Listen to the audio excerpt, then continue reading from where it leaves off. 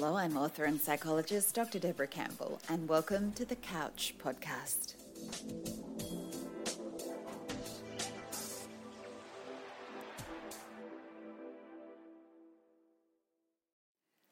And each episode we cover aspects of self-knowledge and inner strength, and I answer questions about dealing with some of life's trickier challenges. So if you have a question you'd like to ask, you can email it in via the link in the show notes. In this episode, two different lifestyle questions, but with something strong in common. There's this sense of the writers putting pressure on themselves and wanting to do it perfect. And that's not always a great philosophy. Let's have a look. The first question comes from Sue, and it's about motivation or lack of it. She writes, I enjoy being very lazy on weekends, to the extent of reading in bed till noon when it would really perhaps be healthier and more motivating to get into the garden or get to the park. Saturdays I attend classes or visit friends, so I'm externally motivated to get up and at it. But Sunday is my concern. I think I'm making excuses, and at times it's too long doing not much and my Sunday is wasted. It seems like my quiet time might be out of balance and I'm starting to lack motivation. Dr. Deb, am I relaxed and taking healthy quiet time, or am I unmotivated and lazy? Sue. Well, Sue, if you love reading in bed and it's an important part of your life and your self-care, then I think that is wonderful and totally worthwhile. But, and it is of course one of those big buts, it sounds like there's more going on for you than this is just reading and having fun. Perhaps you've got an idea of something else you should be doing which is bothering you. You mention outdoor stuff, the park, the garden, and you suspect yourself of procrastinating or hiding away from something or from the world or from getting stuff done. Only you can work out, are you making excuses to not prioritize something more important by reading?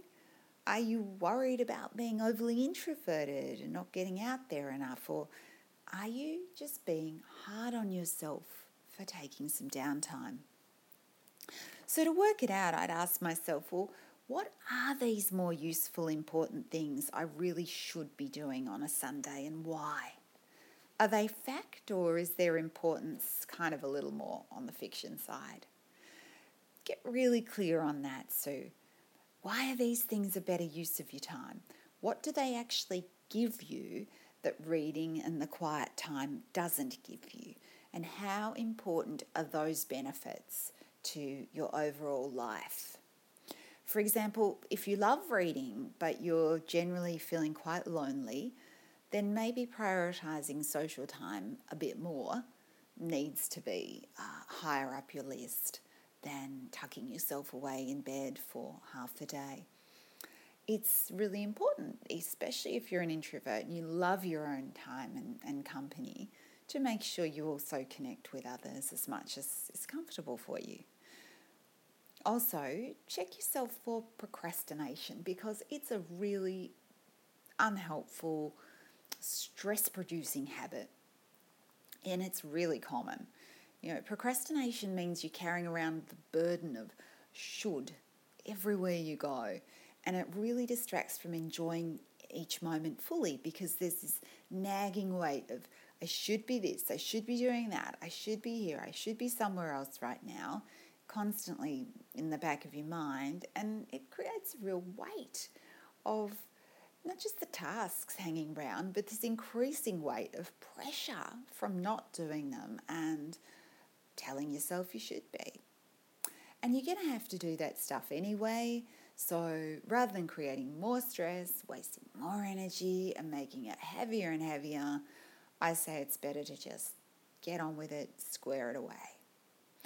We often procrastinate things that we find a little bit confronting or scary, thinking we're saving ourselves from them. But actually, stress and anxiety just have a way of building up more and more and intensifying over time if we leave them unaddressed. so that then even our relaxation time isn't very relaxing with that stuff pressing on your mind. Ask yourself, am I getting behind on other priorities by having my long reading time? Am I putting off work or other interests that will ultimately be more rewarding? And not doing them is going to catch up with me anyway. Am I holding back on something because it's making me nervous? Or am I needlessly guilting myself and putting myself under pressure to be perfect or do other things because I've got an idea that the world thinks that would be a better use of time? Reading is a part of what you enjoy on Sundays, so if there are other priorities that you feel need some attention, then just schedule your reading down to a certain part of the day and then stick to that. Because nothing makes us feel happier or more satisfied in ourselves than holding true to what we said we were going to do, making a plan and following it through and not flaking. It creates self-trust and it encourages a sort of gentle building pride in ourselves if we show up for what we decided we were going to do and do it. And I think in the end, success is knowing that you showed up and you did your best at the time. And for me, doing my best always means putting in a good effort against self-defeating habits, including procrastination or getting afraid, but also balancing that with keeping a check on perfectionism, being demanding of the self, and guilting myself, because those things are pretty toxic. So thanks, Sue, for your question, and I hope that helped. Our next one comes from Caroline, who also writes about problems with her weekends, but in a different way. She writes, "Dear Dr. Deb, why do weekends have to be so hard?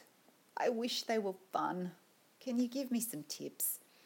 You see, I don't know whether to plan what the weekend will look like the night before, because sometimes the kids are grumpy and they disagree with the planned activities.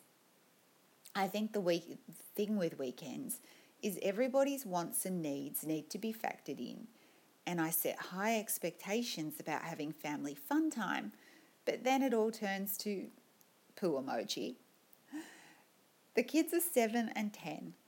We don't have regular sports, but I work fortnightly Saturdays, which is why I perhaps put such a high expectations on the whole weekends that we have.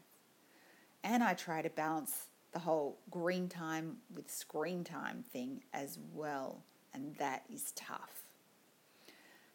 I'm guessing it's all about balancing structure and planning with allowing free time. But how do I get my husband on board when I feel like communicating calmly is so difficult?"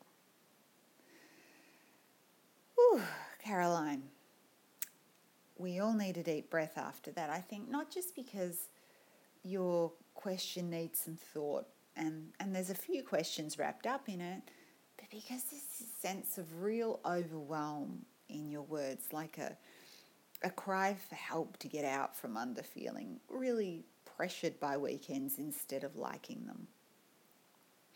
And I hear you. I mean, it's tough being a mom and wanting to please all the people all the time and get it right. We know we can't do it perfect for everyone, but somehow we still find ourselves wanting to try and sometimes beating ourselves up if we feel like we got it wrong. And for me, there's a kind of striving perfectionism like this coming out in your words that's just hard on you, and it isn't actually working for us to do that. So let's dump that. Let's dump the beating the self up. Let's drop the unrealistic expectations and drop trying to fit in too much and start allowing a bit more fun to come through, because we can't force it. We just have to make a little space for it and try to relax into it. Scheduling is a bit like hard work for weekends because it's the same thing we do often during the week for school days and at work ourselves. So we want to be able to go with the flow and yet not feel like time's being wasted or it's really chaotic. How do we find a balance? I think a good way is to think of just loosely breaking the days down into chunks of time to feel like you've got some plan, and you're not going to be overwhelmed, however, by a tight schedule that people don't want to cooperate with anyway. For example, maybe start with what you personally want to do on your weekend. Think about that and maybe plan that over a drink or a quiet chat with your husband on Friday night. Like maybe you want to spend a little chunk of time Saturday afternoon writing or studying, or maybe after lunch till afternoon tea time you say, okay, this is going to be the time I do some reading on the couch, whatever. Add in a chunk of time to accommodate what your husband wants to do as well. Like maybe on Sunday morning he wants to get a little task done, or he wants to have a hit of tennis or whatever it might be. So try to fit in getting some downtime for each of you by working out how you're going to handle the kid wrangling around that first of all. Then talk about how you want to spend some family time or each interact with the kids over the weekend. What would you like to do? Something special out of the house or some stuff around the home? You could just schedule in a home movie night with popcorn to look forward to on Saturday night, or maybe you've got a social event to go to on Sunday afternoon, or some other kid-focused outing together. Just put aside your chunk of time for that as well. So you've got your chunks of important stuff, something for you, something for him, something for them, or all of you together. And now the rest of the weekend, I say just free range across it. Just range around the place, all doing what you want to do and whatever floats your boats individually or collectively. Because you got to be able to relax now and just stop getting yourself tied in knots over shoulds, just like in Sue's case with her Sunday mornings. You can take a little parents' time out here and there, then slip in another chunk of engaged parenting time with the kids when you've had enough time at your computer or whatever you're doing. But try to go with the flow, in little chunks, an hour, 2 hours here or there. And if getting green time outside is a bit hard, then because I know kids love their devices, I love mine as well, then I suggest, turn everything into a game. Get outside with the kids. They're 7 and 10, so they're perfect for playing games. You can go for a walk in the park or the beach or even just in the backyard and set some challenges, some quizzes, who can find a creature first without picking it up? Can you get to here from there without touching the grass? Or can you jump over this? Or who can name the most things outside starting with whatever letter? The stuff. Just making the outside time more interesting and engaged is going to make it a bit more attractive so that it can compete with the exciting screen time. And remember to keep asking the family for teamwork, and help, because it turns things like cooking or hanging up washing or other general household stuff, it turns it into a bit more fun. It makes it quicker if you can get some teamwork happening around it, even if it's just with your partner. And try to make it fun for kids the way you go about planning for the week ahead. Chat through it, have a laugh, fit it in between things that are perhaps a little more obvious fun for them as well. And the best way to have a good time and relax as a mum and take the pressure off yourself, I think, is to take a breath and look into the eyes of the kids and just, be the love that you are, because you're enough.